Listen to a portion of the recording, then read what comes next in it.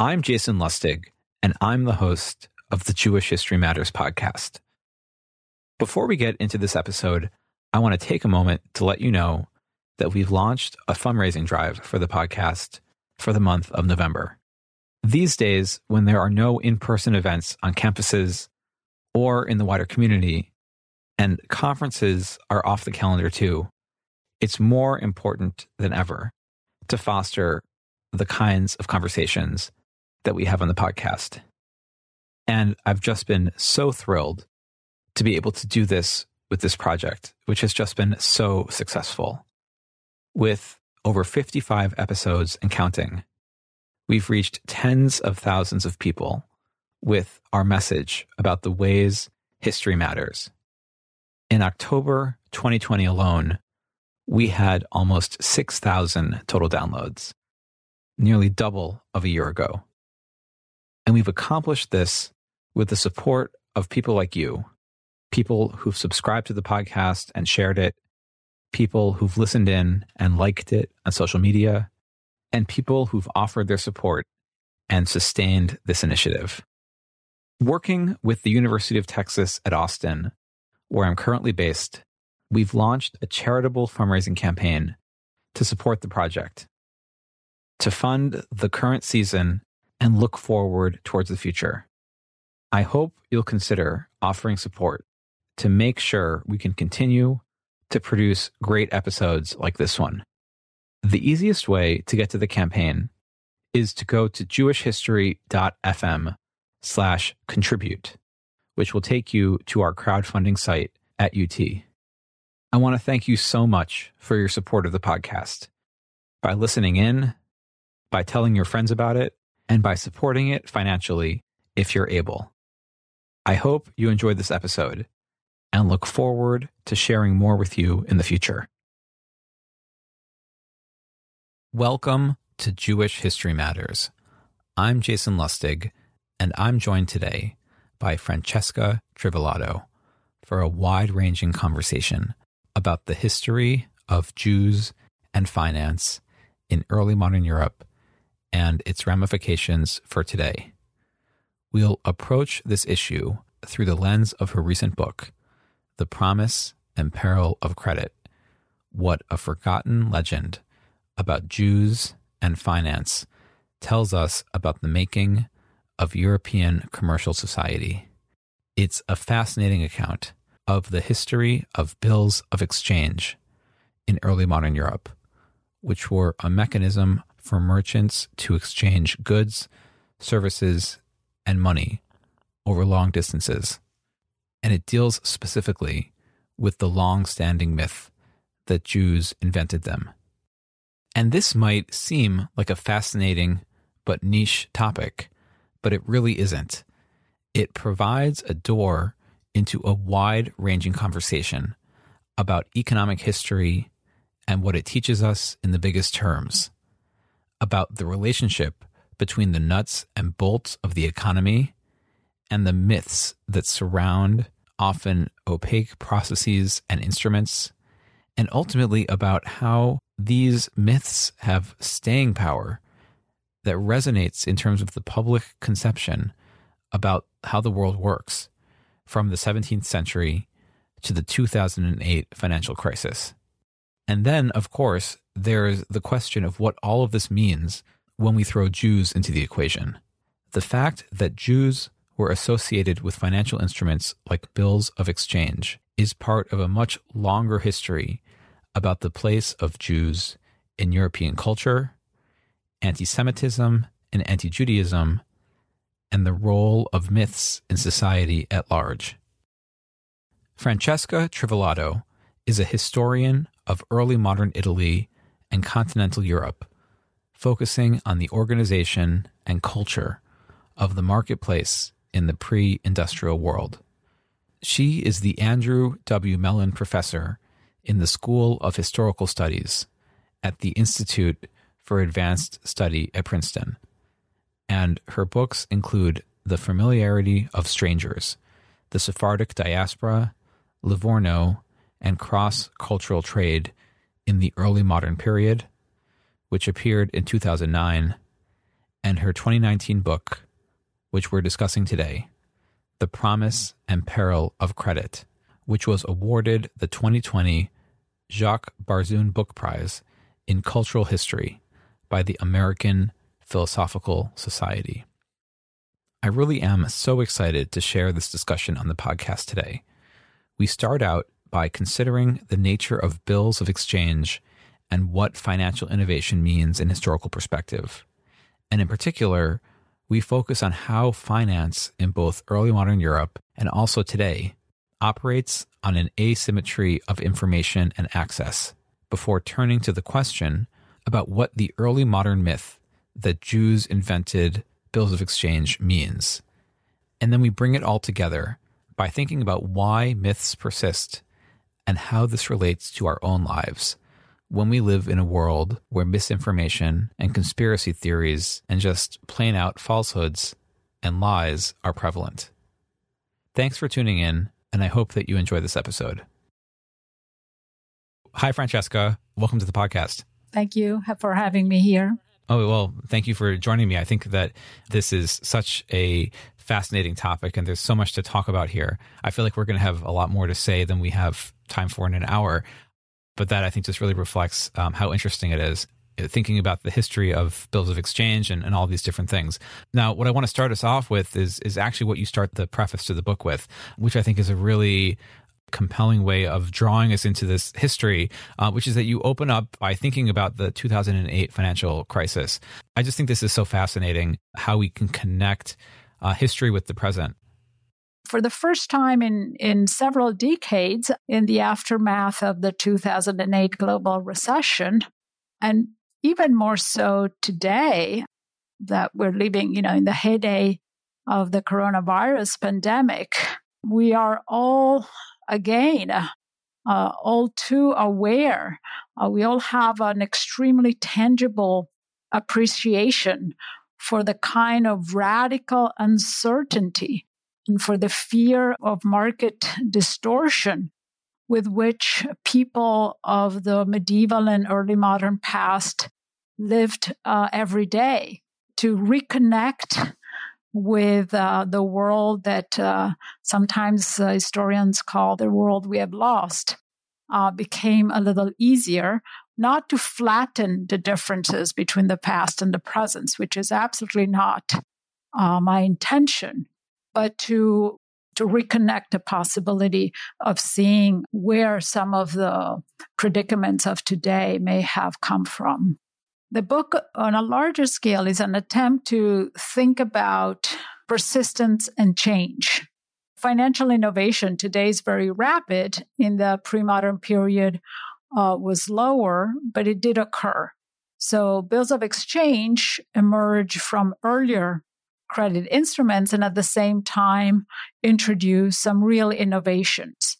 And they evolve, say, between the late 13th to the early 17th centuries when they evolve the most. And my story really picks up in the middle of the 17th century when they are mature as contractual forms. So one thing I want to take away is that there are periods of financial innovation that there's a cultural grappling with these innovations. And there are very complex societal and political and particular legal changes that occur as a result of these slow but very important changes in the financial arrangements, because particularly the individuals who get to use them and the modalities that get to be used. I mean, it's fairly difficult to describe how bills of exchange worked without a blackboard or a PowerPoint slide. This is not a traditional economic history book, but there's a chapter. The first chapter, it's a fairly thick description of how these instruments work, because I didn't want it to be a book about anxiety about credit in general. I wanted to explain the specific types of credit relations and fears and problems that these specific instruments generated, because I think the devil is in the detail I do think that it would be useful to talk about what exactly we mean in specific detail about bills of exchange, because I think that one of the interesting things that you're doing in the book is not just talking about ideas about credit, right? But you're talking about actual specific historical examples. In order to do that, we need to be very historically specific in terms of understanding how these things work, not just in theory, but also in practice. Exactly, because the ideas, be they accurate or complete, distortion, as we will see, come from the complexities of the actual instruments that become more and more widespread. And so people see these instruments circulating and they fantasize about them. So bills of exchange were devices that allowed merchants to transfer funds, either to purchase some goods or to settle some debts, from one location to another without transporting coins or bullion. So that was an incredibly useful idea, incredibly useful device, because they didn't have to risk that the coins that they would normally put either, on the back of a horse or on board of a ship, they wouldn't normally risk that those coins would be robbed, confiscated by a corrupt custom officials, or just sunk because of a shipwreck. Moreover, upon arrival at destination, the funds would be made available in local currency. So the beauty of the bill of exchange was at the same time credit contract, because you would buy it in one location, your agent would cash it at a later moment in time at another location, and a currency exchange conversion. So it was a cashless payment, but because of technology of the time, this cashless payment, unlike those of today, it was not instantaneous. So today, when you make a cashless payment with your credit card abroad, the exchange rate is whatever the exchange rate is set in that exact moment. So if you use your credit card in a supermarket in a foreign town, that's it. Now, there's a risk involved in bills of exchanges this time, because you would, physically buy a bill of exchange, which is a piece of paper, at a certain currency exchange at a certain moment in a certain time. And then you would send it physically, because you have to transport things in this time period. You would send it on a boat or on a donkey. It still has to go somewhere. But by the time it arrives at destination, the exchange rate might have changed. So the risk involved in this transaction is such that only certain merchants involved in international transactions, who have a lot of agents here and there that they can gather information, can bear the risks of these potential, what if by the time the bill of exchange arrived at destination, a war has broke out and you lose a lot of money in the currency exchange rate. So the first kind of risk that people perceive is a real one, that you need to be part of an exclusive club that can harness information that is not public in order to be able to conduct these transactions.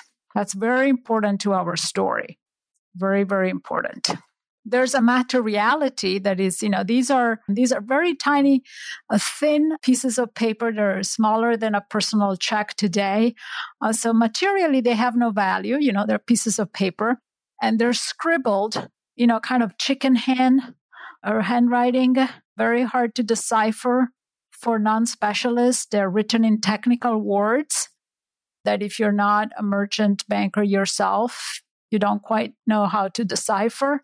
So non-specialists have a hard time figuring out what this means. And that's a connection, and we'll make the transition slowly. That's a connection with how Christians perceive Jews, this opacity. The idea that, there's an analogy here. The Jews in Judaism are hard to decipher. They have their own language. They do their own rites that are inscrutable. And finally, the last thing I'll say about bills of exchange is that precisely at the time when this legend about which we're about to talk emerges, in some cities in Europe, particularly in Lyon, and then in some cities, small towns near Genoa, there emerges some financial fairs. These are seasonal fairs where instead of trading goods, textiles, cows, whatever you normally buy and sell at seasonal fairs, a small, very selective groups of bankers buy and sell bills of exchange. I believe is the first historical instance of financialization, as we understand it in the sense of the divorce between what we call the real economy and high finance.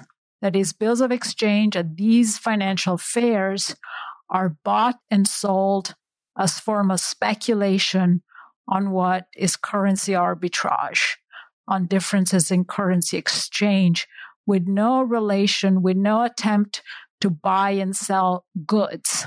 So again, there's a perception, particularly because of the very deep tradition of Aristotelian theory in early modern European society. Aristotle said international trade is good because by nature, some regions are endowed with different goods and different raw materials, but the trade of money for money is usurious.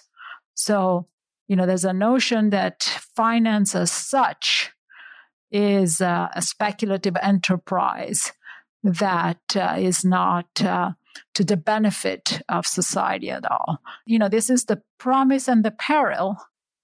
These are innovations. These are financial innovation that facilitated exchange, across regions, that had the potential of benefiting everybody and had the potential of enlarging the social groups who could, the more you can trade, the fewer people who get hungry. But at the same time, there is the peril element resides in the hidden forces that seem to govern these processes, and that and from these hidden forces, there are these conspiracy theories that emerge and that give rise to the less benign ideas associated with bills of exchange. As you're talking about this, I'm thinking about this question about why it is that bills of exchange matter. What is the significance of this particular kind of financial tool and its history? And I can think of a handful of things that I think are really important, which is that I think that for most people, I think that today we tend to think of the economy, so to speak, in very abstract terms, whether we're talking about the economy as a whole or whether we're talking about how it is that financial activity actually takes place. But I think that this history of bills of exchange really focuses us on the nuts and bolts, so to speak, about how it is that commerce takes place. It doesn't just happen. It's not just a thing that exists. And I think that even today, as things become, for instance, more computerized, we have more and more layers of abstraction from the actual process of what does it take to transfer like $1,000 when you write a check or something like that, that it's a very complex process. In many ways, the history of economics indicates the ways in which these tools are and have been for many centuries very opaque. And I think that this has a ramification, both in terms of thinking about the history of the opacity of finance, in terms of how it actually works, and also the way in which there's limited access to these tools. Like you said, that there's only like a very select class of people who can actually make use of these tools. And again, bringing it up towards the present. And I think it's not just a question of, how do we make it relevant to the listener or to scholars who don't study the early modern period, but ultimately, I think it raises these big questions about how it is that we understand notions like economy, the economy, how we understand notions like this question of access that I think have really big ramifications for understanding the history of hundreds of years ago and also understanding our own present. I think, Jason, the last point you mentioned is one on which we may want to dwell for the purpose of this conversation, is what economists technically call asymmetry of information. We live today at the beginning of the 21st century, a moment in which technologically we've never had such ability to spread information geographically and across social groups as we've had today. And yet we've become, at least some of us, painfully aware of how unequal, in spite of the technological ability, information is. The degrees to which advanced economies and liberal pluralistic societies are economically stratified is in part the result of this phenomenon. Technological innovations that have the potential of facilitating access to the market, the potential of those innovations has been captured by a certain group. In principle, anybody who, say, in the United States has pension funds invested in the stock market, which is a very significant portion of the U.S. population, could trade those funds if they have a smartphone. And there even are certain advocates in the public sphere who encourage that behavior, or at least that idealized behavior, when the stock market is a very complex institution. And the intermediaries have a very privileged information. That, to me, is the most blatant example of how technology per se, without governing institutions, does not solve or certainly doesn't equalize access to the market. A considerable reason for the 2008 recession was the sale of less than transparent mortgage and loans to individuals and families who were not able to, in fact, afford, or at least were, by predatory lenders, because the industry was significantly underregulated. So who gets to be scrutinized and who doesn't is a result of choices that are made by political institutions. We do not live in a free market. I mean, that's just a slogan. And intermediaries can have incredibly, if not monopolistic, certainly oligopolistic positions. To the idea that we made a transition from a pre-modern mercantilistic sets of societies to a free market capitalist world when we are living in such a regulated sets of markets, except that who are the beneficiary of those regulations. Yeah, I mean, I think one of the things that you're stressing here, and it comes out in the book as well, is the way in which things like a bill of exchange, it's not just some kind of historical artifact, but it tells us about the nature of financial innovation. You just were talking about, subprime mortgages and, things like that.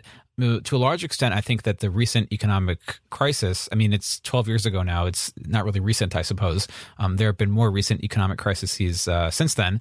But still, the 2008 crash has been, to some extent, pegged on the misuse of new financial tools and instruments that were fundamentally opaque and which took advantage of people. And I think that part of what you're talking about here is really two things. The first one is the nature of financial innovation and the way in which those financial innovations are actually opaque, but also perceived as opaque by the public. And then I guess the third thing is how they have an impact on people's lives in a real way. And I think, I don't know if you want to comment briefly on that question about how it is that we can look at a history of early modern commerce and finance and take a lesson from it in terms of understanding this broad question of how we understand change and innovation that is still taking place in the financial markets. I think that the two takeaway I would suggest matter the most are, first, that financial innovation do not produce instantaneously an equalization of access to the market, and that what economic historians, economists call asymmetry of information persist, even when there is a significant leap in technological information and financial market. And second, that financial innovation can actually produce a cultural backlash. And the legend that I examine in the book is, in effect, a cultural backlash. And to be sure, the recent years in U.S. history speak to the kind of cultural backlash that mature capitalism has produced. Yeah, I mean, I think this brings us to the question of how Jews fit into this story in a way that obviously this is a podcast that's about Jewish history. And I think that when I look at this book and when I think about the research and the research that you've done and the argument that you're making, it's about multiple things. Right? It's about the history of bills of exchange and credit in general. This is, of course, what we've been talking about for the past few minutes, but it's also very much about the legends, the myths about Jews as it relates to the history of finance, specifically the myth that Jews had invented the bill of exchange. And then ultimately, I think that it engages with this issue about popular ideas and myths about financial activity in general. It might be useful, maybe you want to say a few words about the connection between these different things, and particularly how it is that Jews and Jewish history play a part in terms of thinking about bills of exchange and the history of finance and economics. Interestingly, this is not a medieval legend, and I'll tell you why this matters. Also, that might have appeared to some, including myself, as initially as a possibility. The first time this narrative appears in print, it may have circulated orally. That's not something we can ascertain. Was in 1647, and in a collection of maritime laws. So it's not a vehement anti-Semitic Franciscan preaching orations or Shakespearean or play or something of that sort. It's a collection of maritime laws, fairly neutral kind of legal text. It was printed in Bordeaux, in the southwest of France, and the location and the timing matter. And in a long section of the commentary, the lawyer who wrote it devoted a long section of this commentary to the origins of bills of exchange. And it tells a story in which medieval Jews who were expelled from France, supposedly, according to the story, invented bills of exchange in order to salvage their assets, and uses very theologically inflected anti-Semitic language. So in this version, you can tell this is not, somebody could praise them for having invented this. That's not the case. The story continues. It's about 7 pages of printed material. It continues to say that some Christians found this invention very useful and started to imitate the wicked Jews. And by imitating the Jews, they became even worse than Jews. And that's another trope that does go back to the Middle Ages. There's a famous Latin phrase that says Jews that accuse certain Christian. There's even a verb, peius Judaizzare, of being worse than Jews. So factually, this story is absolutely untrue, which is, in my view, one of the reasons why economic historians overlooked it, because they know better. They've known better for some time. And logically is completely incongruous. The dates are wrong. There's plenty of idiosyncrasies. In fact, by the middle of the 17th century in Europe, learned authors knew enough about the history of commerce to know that this story didn't hold. And yet, this book, which today is largely forgotten, was a huge success, and the story really picked up.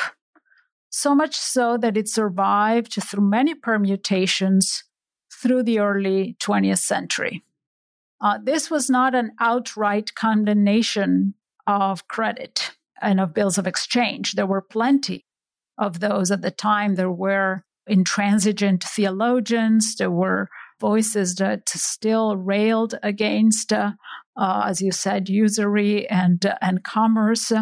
This was a lawyer in a commercial port city that was trying to use, misguided as it was, this story as an allegory in an attempt to condemn certain forms of credit by reaching for these anti-Semitic tropes to distinguish between credit that was done properly. He speaks very positively of Christian merchants in other pages of his commentary, and he's trying to draw an impossible line between positive contributions of merchants and not. And this is another lesson for the present. There have been calls to dismantle capitalism in recent years. But I would say that the vast majority of people who live in capitalist countries want capitalism that works for Main Street as much as for Wall Street. And I would say that in horrible language, this is what this commentary was. And that's, I think, in my reading, this is why it actually was successful. The fact that it could use an anti-Semitic trope in order to make the point, it speaks to the generalized anti-Semitism of the time. But it was not a marginal, ultra-conservative, if you wish, condemnation of credit, because by then in the 17th century, those ultra-conservative condemnations were not going to go viral in the way in which this legend actually went viral. There's a lot to think about there. I think that part of what you're saying here is that the idea that the bills of exchange have been invented by Jews, this myth really uses the Jews as a symbol. It's like a code, really more than anything else. So I guess, why is this important? What does this tell us about, how people viewed commerce at this time, and also how they viewed Jews? So anti-Semitism was so ingrained, that is to say, could be activated, if you wish, at any time.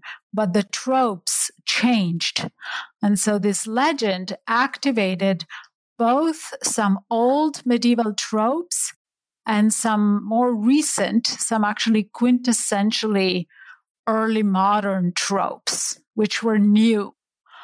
The idea of invisibility in particular is what linked bills of exchange to the Christian perception of Jews in the early modern period, and particularly in the region of Bordeaux.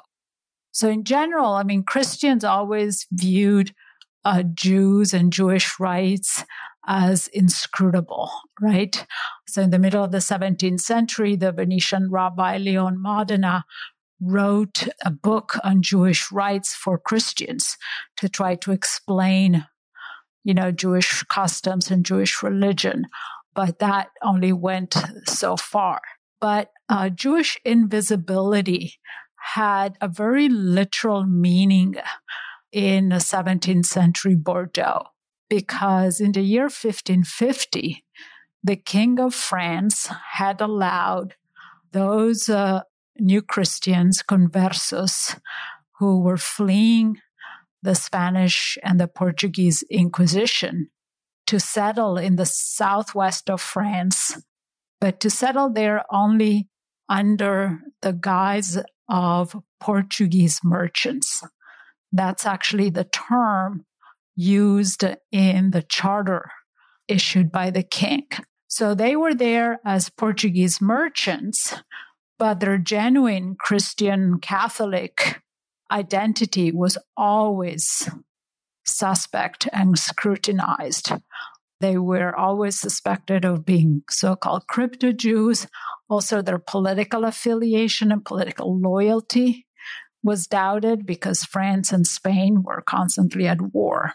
So the immateriality of bills of exchange which moved so swiftly across the space, and that through these complex financial operations that we evoked could transform money in one currency into another currency, make it available from one place to another.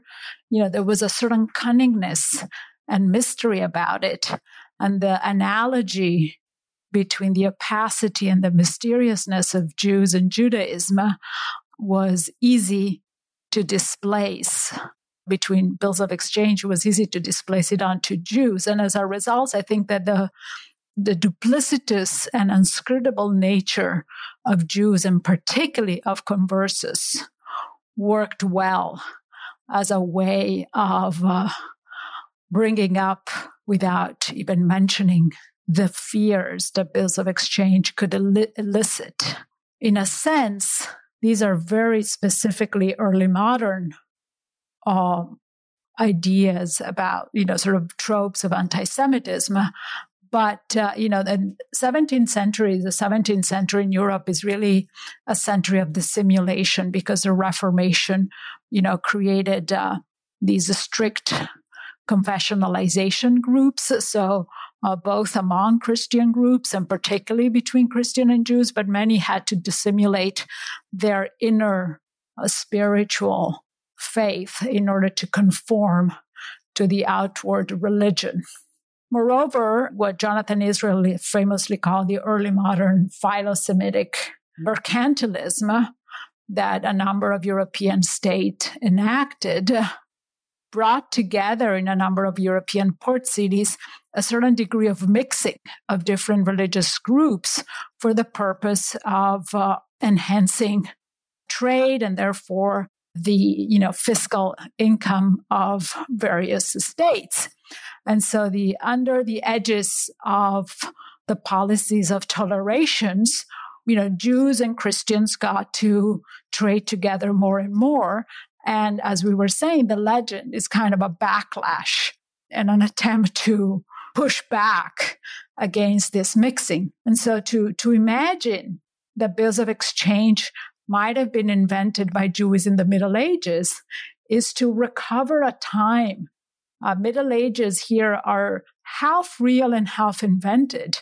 And the real part is a time not when Jews invented bills of exchange, but when Jews had to wear a badge, when the boundaries between Jews and Christian were much more fixed than in the early modern period, when there was much less invisibility, except obviously when there were the conversionary crisis in Iberia that set in motion this fear of invisibility. And so to imagine a time when these boundaries between Jews and Christians were clear, the part that is completely fictional is that in the Middle Ages, the merchants who handled bills of exchange the most were Italians, were the Medici bankers, were the bankers who went to the Fair of Champagne.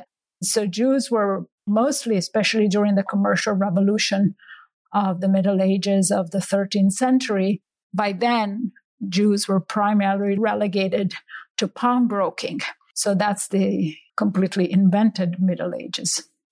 There's so much to dive into here. It's such a fascinating instance, both in terms of thinking about the early modern period and the early modern imagination of the Middle Ages, right, which is very critical when we understand and think about that the entire notion of modernity was invented in early modern times through the self-contrast between early modernity and the so-called Dark Ages or the Middle Ages.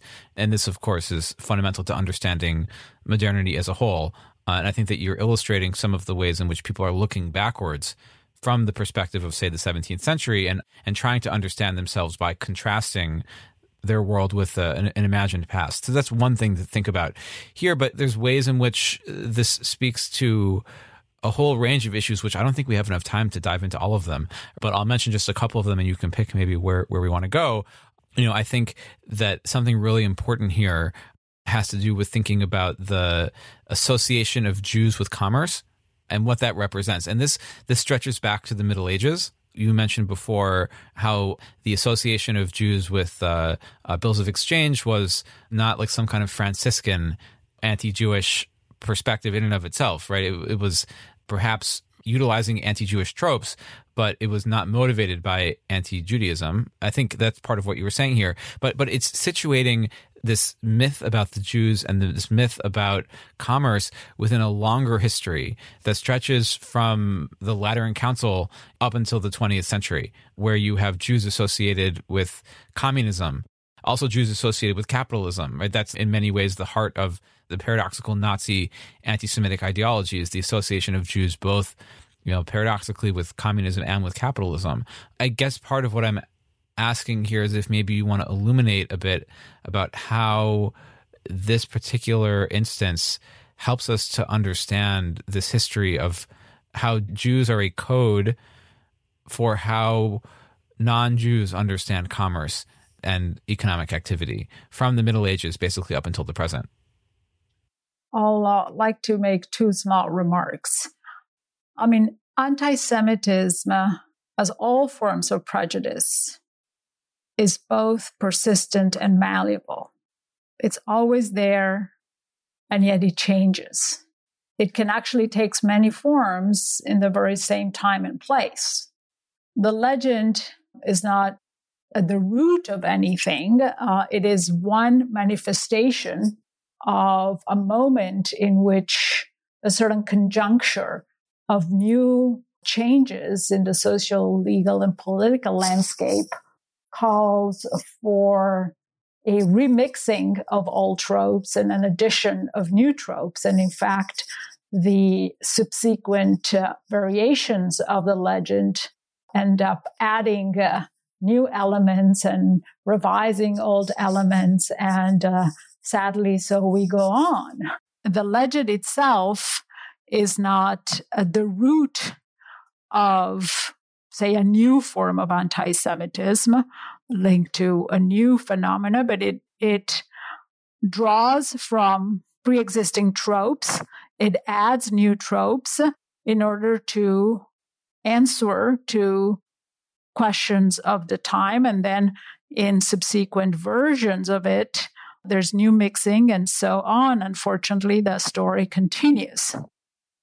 The second remark that has been made certainly many times is that the founders of modern social thought, giants of the like of Marx and Weber and Zombart, they all reached for Jews and Judaism to think with as they were outlining their grand theories. For somebody like me, who is primarily as a historian of the early modern period, it is striking that as much as Marx, Weber, and Zombart disagreed on most to think, they all agreed on focusing on the 16th century as a turning point in his most important work, which is The Modern Capitalism, a text that is not translated into English, the Moderne Kapitalism. Zombart to think that that period is still pre-capitalistic, unlike Marx and Weber. But just the fact that he makes that argument is because he's forced to make that argument, because that's where the crux of the matter is. And obviously in his notorious and fundamentally flooded book on Jews and the economic life, Zombart instead thinks that that's when Jews invented capitalism. So they use history and the role that Jews had in history as a way of thinking about the difference between, because they're interested in modern capitalism as a sort of a qualitative difference mode of life, because they're living through it, because they're living through the second industrial revolution, because in the continent. What I think it's important in many ways, for me at least, is that we go back to that genealogy to make sure we're aware of where we come from as we think about these topics. Obviously, economic history in the field of Jewish history has, for very obvious and legitimate reasons, a complicated legacy.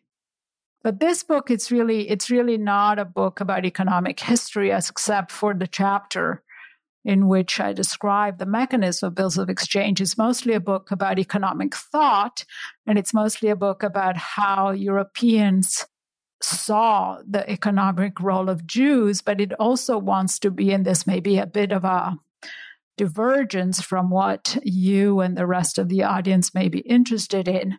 It's also a book about the history of European economic thought in terms of the canon.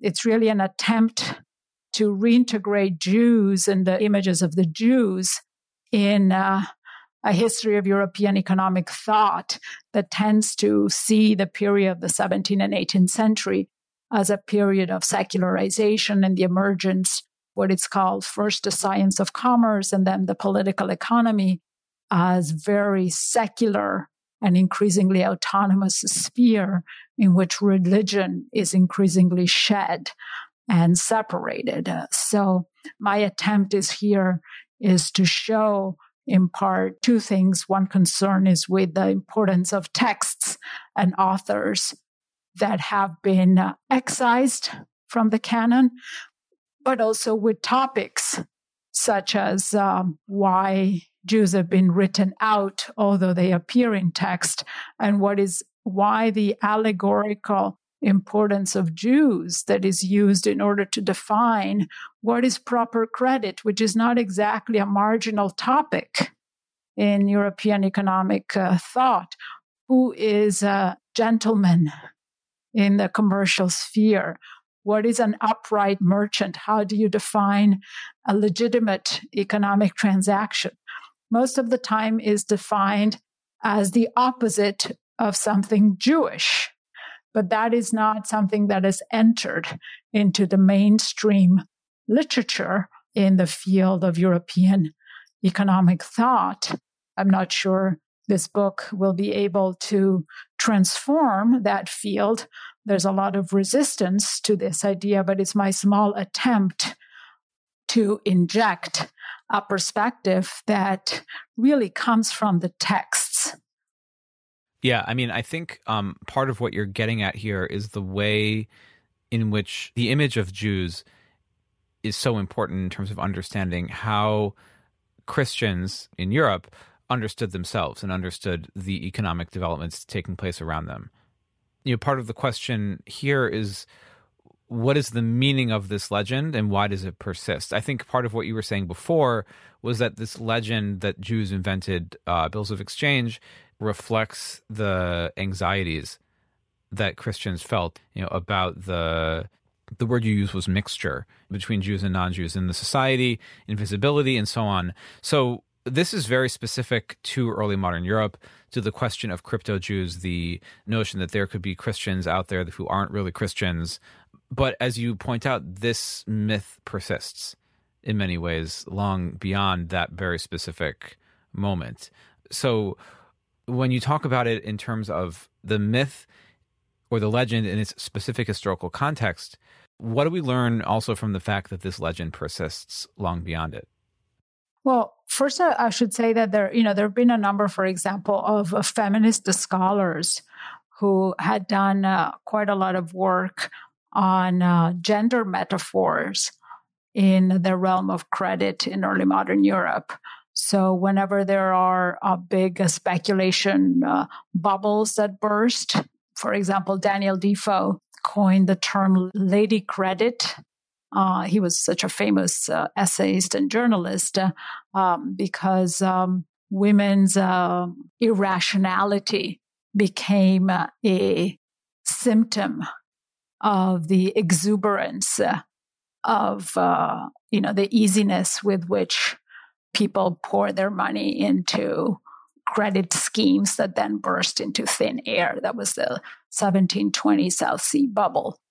And, if you look at the text, it's interesting that Jews and that anti-Semitic language and gender languages, they're not in competition with one another. So first I wanted to say that, I was just trying, I don't think one or the other are mutually exclusive, but there is this, somehow they belong to different scholarly tradition. It was hard for me to incorporate both, but I did try to pay dues and to mention it at least. And in this short conversation, I wanted to make sure we mention it because it is in some ways, it's always the minorities of one kind or another, whether demographic or not, that tend to be used in order to represent the least respectable aspects of credit relations. Can I jump on that just really quickly? And I want you to come back to the persistence.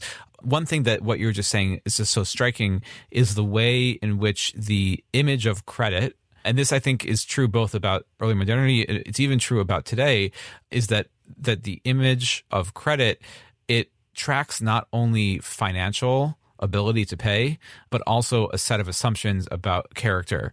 And that xenophobia and misogyny are critical for understanding this because this is where we can see social assumptions about the nature of good character, whether that's religion or gender-based or whatever, playing out in ways that it's not just about dollars and cents or whatever currency that we're thinking about, but that ultimately the characterization of people with good credit as being of particular race or religion or sex, gender, whatever. And we see this playing out over and over again in terms of access to credit. And I don't know if you want to talk about this or not, but I just think this is an important issue. Well, I think that, we didn't mention it earlier because we were talking strictly about finance, but that's probably the deepest footprint of the pre-modern period in the modern world. There's so many, experiments that have been done with people sending out, anonymous CVs, people looking for jobs and undercover, discovering how much racial biases there is or how many ethnic and racial minorities who have had to build their profile because, the credit scores is just not enough. And if you work in a certain kind of industry that has front window kind of situation, this is just, it's been aggravated in certain instances. So I don't even know where to begin. It's just the societies in which we live in that has this formal equality and everyday reality. In some ways, the early modern period was one in which the blatant discrimination was what was inscribed in the law. And then, but I'm not idealizing it, quite on the contrary. But that's exactly when credit ratings began in the middle of the 19th century. They did begin as description of character in their verbal descriptions. That's what they were about fundamentally before they became numbers. And the transition it's an interesting process. Yeah, but I think that part of what you're getting at here, and this might bring us back to this question about the persistence of the legend that Jews invented bills of exchange, is I think that what you are saying is that the association of Jews with bad financial instruments, so to speak, or Jews and women with bad credit or whatever, that these things persist into modernity in ways that people don't realize or recognize. That there's this line that we can draw between early modern financial markets and practices with the challenges that we face even up until the present. Well, that's exactly right. And I, in my reading, the gist of the story is an allegory that tries the impossible, that is to separate the good and the bad forms of credit. And that's why the legend is successful, because its moral lesson is one that would be the language that would be unacceptable to us today. Although if we think of, say, the anti-Chinese language that has been used during the pandemic, clearly we still have a long way to go in terms of using xenophobic language today, or racialized language today. But we wouldn't use this language of the legend today because it's blatantly anti-Semitic, most of us. But we would hold on to a story that tells us that, yes, we can have good financial instruments that make our pension funds grow over time. So once we retire, we can have a few comfortable years, but we don't have to worry about it without having, to renounce capitalism completely and face possible autarky or something like that. That's sort of the morale of the story. And the idealization of the market as one that is completely impersonal and perfectly accessible to everybody, in which everybody has the same ability to acquire information and govern their destinies. That was an illusion of the height of the liberal moment of the late 19th century, of a certain elite class that devised a certain sets of models. But today, those models are not only very idealized, but there are very few economists most economists study market failures and know that they have to predict how things will go wrong. Okay. So those of us who are humanists should not imagine that economists today are neoclassical economists. That is not the case. So probably the most famous metaphor in the history of the Western economic thought is Adam Smith's invisible hand. So one of the reasons why I emphasize Jews' invisibility as the anchor, as an analogy between bills of exchange and Jews' invisibility, is because outside of a small circle of scholars, few know that in fact Adam Smith only used the expression invisible hand 3 times across his many writings in 3 different works with 3 different meanings, one of which was ironic. It was only in the post-war period, in the 1950s, that the expression invisible hand became the go-to metaphor to express the meaning of free market competitive economy, thanks to the most popular economics textbook for many generations, written by Paul Samuelson, the economics Nobel laureate, and then revised in multiple editions. So actually, this is a story of transformation. In some ways, it's the making of a legend, or at least it's a invention of tradition, as Eric Obsman will call it. And one thing I tried to do in this book is to show how for the 300 years before Paul Samuelson's textbook, the most common metaphor in the European economic literature was the invisibility of Jews and the invisibility of bills of exchange. And it was a metaphor that had a much darker message. And invisibility did not have this translucent, optimistic notion that in the way, not that Adam Smith infused it with, but in the way in which we, in the second half of the 20th century, adopted it, the meaning that we gave it. So I think that it's important. It's yet another way in which, if we bring Jews to bear to the history of European economic thought, we see that some of the big tropes, some of the pillars of what we think is the heritage of our tradition, can still be scrutinized again. And in fact, we come away with what is fundamentally a very different story. And that this is not just adding a comma after the 2008 recession, after the pandemic, it's time for academic work to do what needs to do and, to inform a larger public that we have been living in the shadow of pretty gigantic myths, even in the very disenchanted 20th and 21st centuries. Yeah, I feel like I wish we had another hour to get into this specific issue, but we don't. I mean, there are many levels to it. The image of invisibility is so important, and we could interrogate what that means in different modes. But I think an even more important element here is the power of myth, the power of false information, which we started out this conversation talking about the asymmetry of information. That's one thing about how there's a disconnect between different groups who know different things, right? Or who access to certain kinds of information.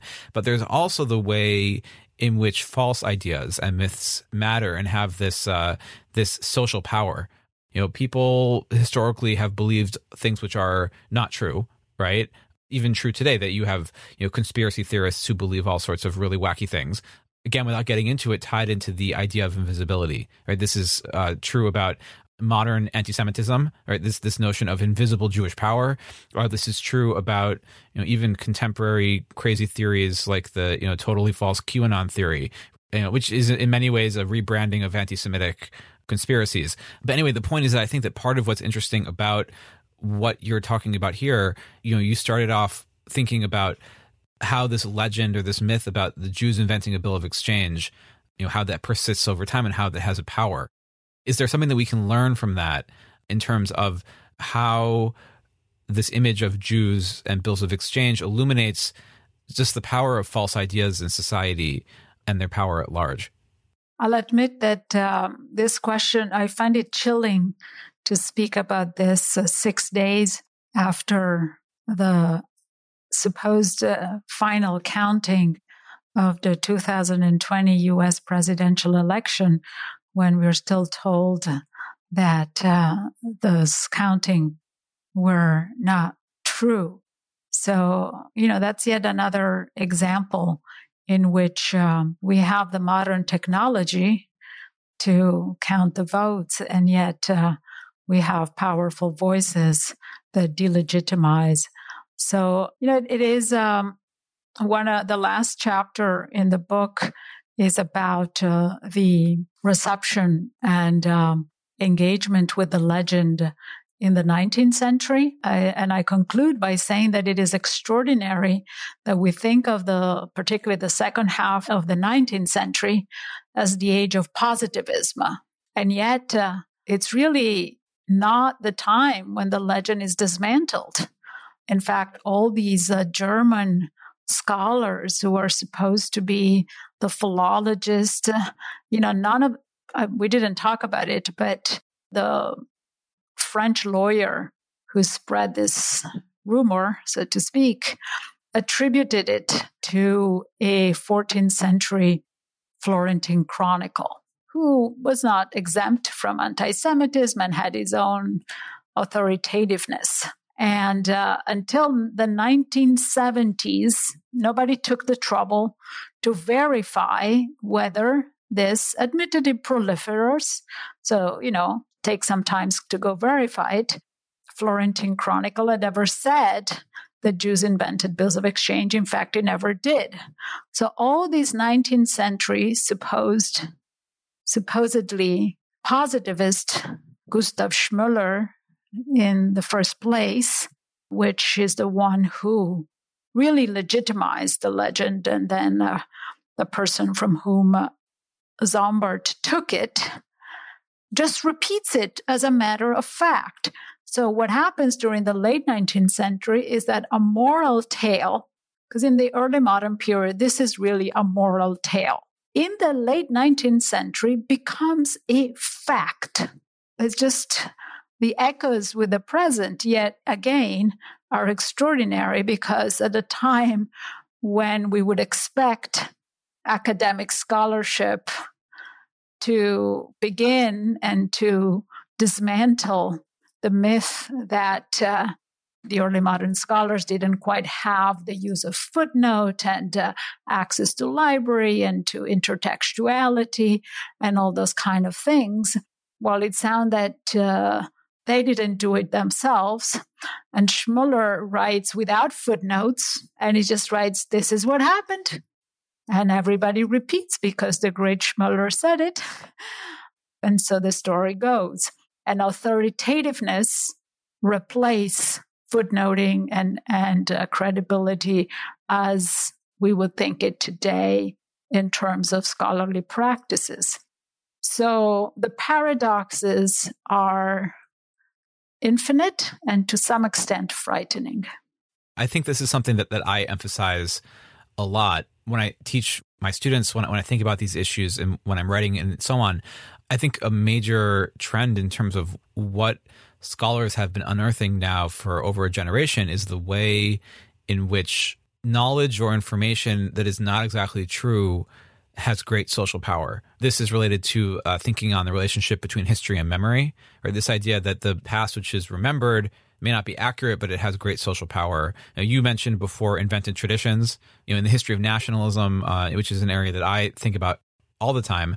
There's all of these ideas about the past, which are either made up, fabricated, or just not true, but which still motivate people in ways that are really profound and powerful. I think that part of what you're emphasizing here, maybe if you wanted to say a quick word as a way to finish off this conversation, is what is going on here in terms of the power of this myth that Jews invented the bills of exchange, and why is it that it was so powerful, and what it then teaches us about not just economic history or something so constrained, and I'll say constrained in quotes because it is not, that is a huge field, right? But what does that teach us about the power of myth in terms of shaping the world?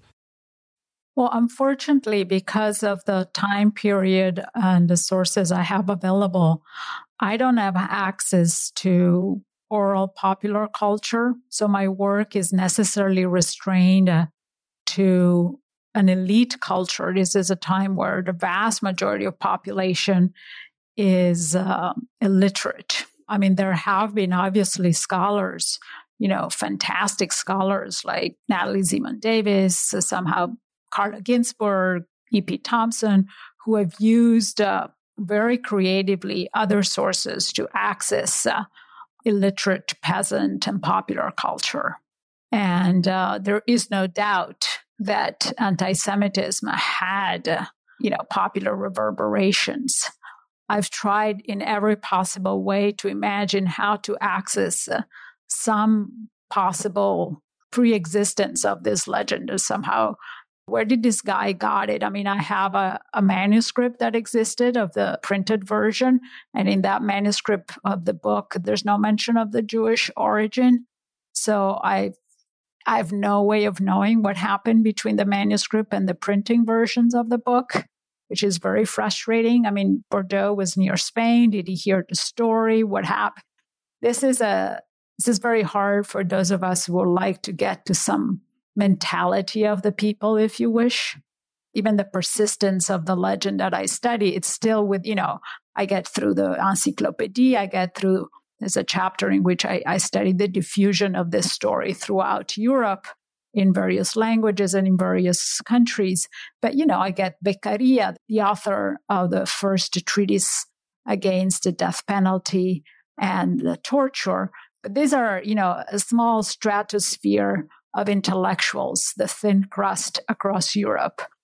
I mean, I did once gave a talk. You're in Austin, Texas, is that right?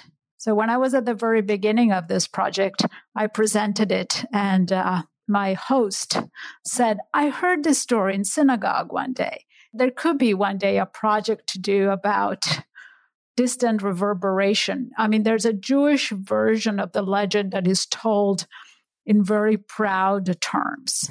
And it begins at the very end of the late 18th century. And throughout the 19th century, there are two Jewish versions. One that rejects the legend that say, no, this is tainted. We don't want this. And one that belongs to the kind of Jewish contributions to civilization that says, yes, look what we gave you guys. Aren't we great? There's far more to explore, for the 19th century are barely scratched the surface. So as we come closer in time, and the 19th century, there are almanacs and there, I don't read Yiddish. There may be ways in which maybe it spread to Central and Eastern Europe. I don't know. I mean, those financial instruments weren't as widespread there. But I do not have the sources to get into the popular echoes and receptions. I just want to say thank you for this really great conversation. I think we started off obviously focusing specifically on the history of the bills of exchange, but I think we've ended here in a way, this conversation, again, I'll put ends in quotes because I feel like this is just the beginning of this whole set of issues where I think that you really indicated the broad implications of what you're thinking about. And this issue, it's not just about bills of exchange. It's really about the power of information and of myth. Well, thank you, Jason, for helping navigate the endlessly fascinating and complicating relation between the past and the present, because they do inform each other. And the way we look at the past is always, in my view, shaped in some ways, conscious and unconscious, by what happens around us and by how each of us sees what happens around us. So thank you for this opportunity. And thank you for all you're doing with this podcast for all of us. And thanks to you for listening in to this episode with Francesca Trivellato. Until next time, I'm Jason Lustig, and this is Jewish History Matters.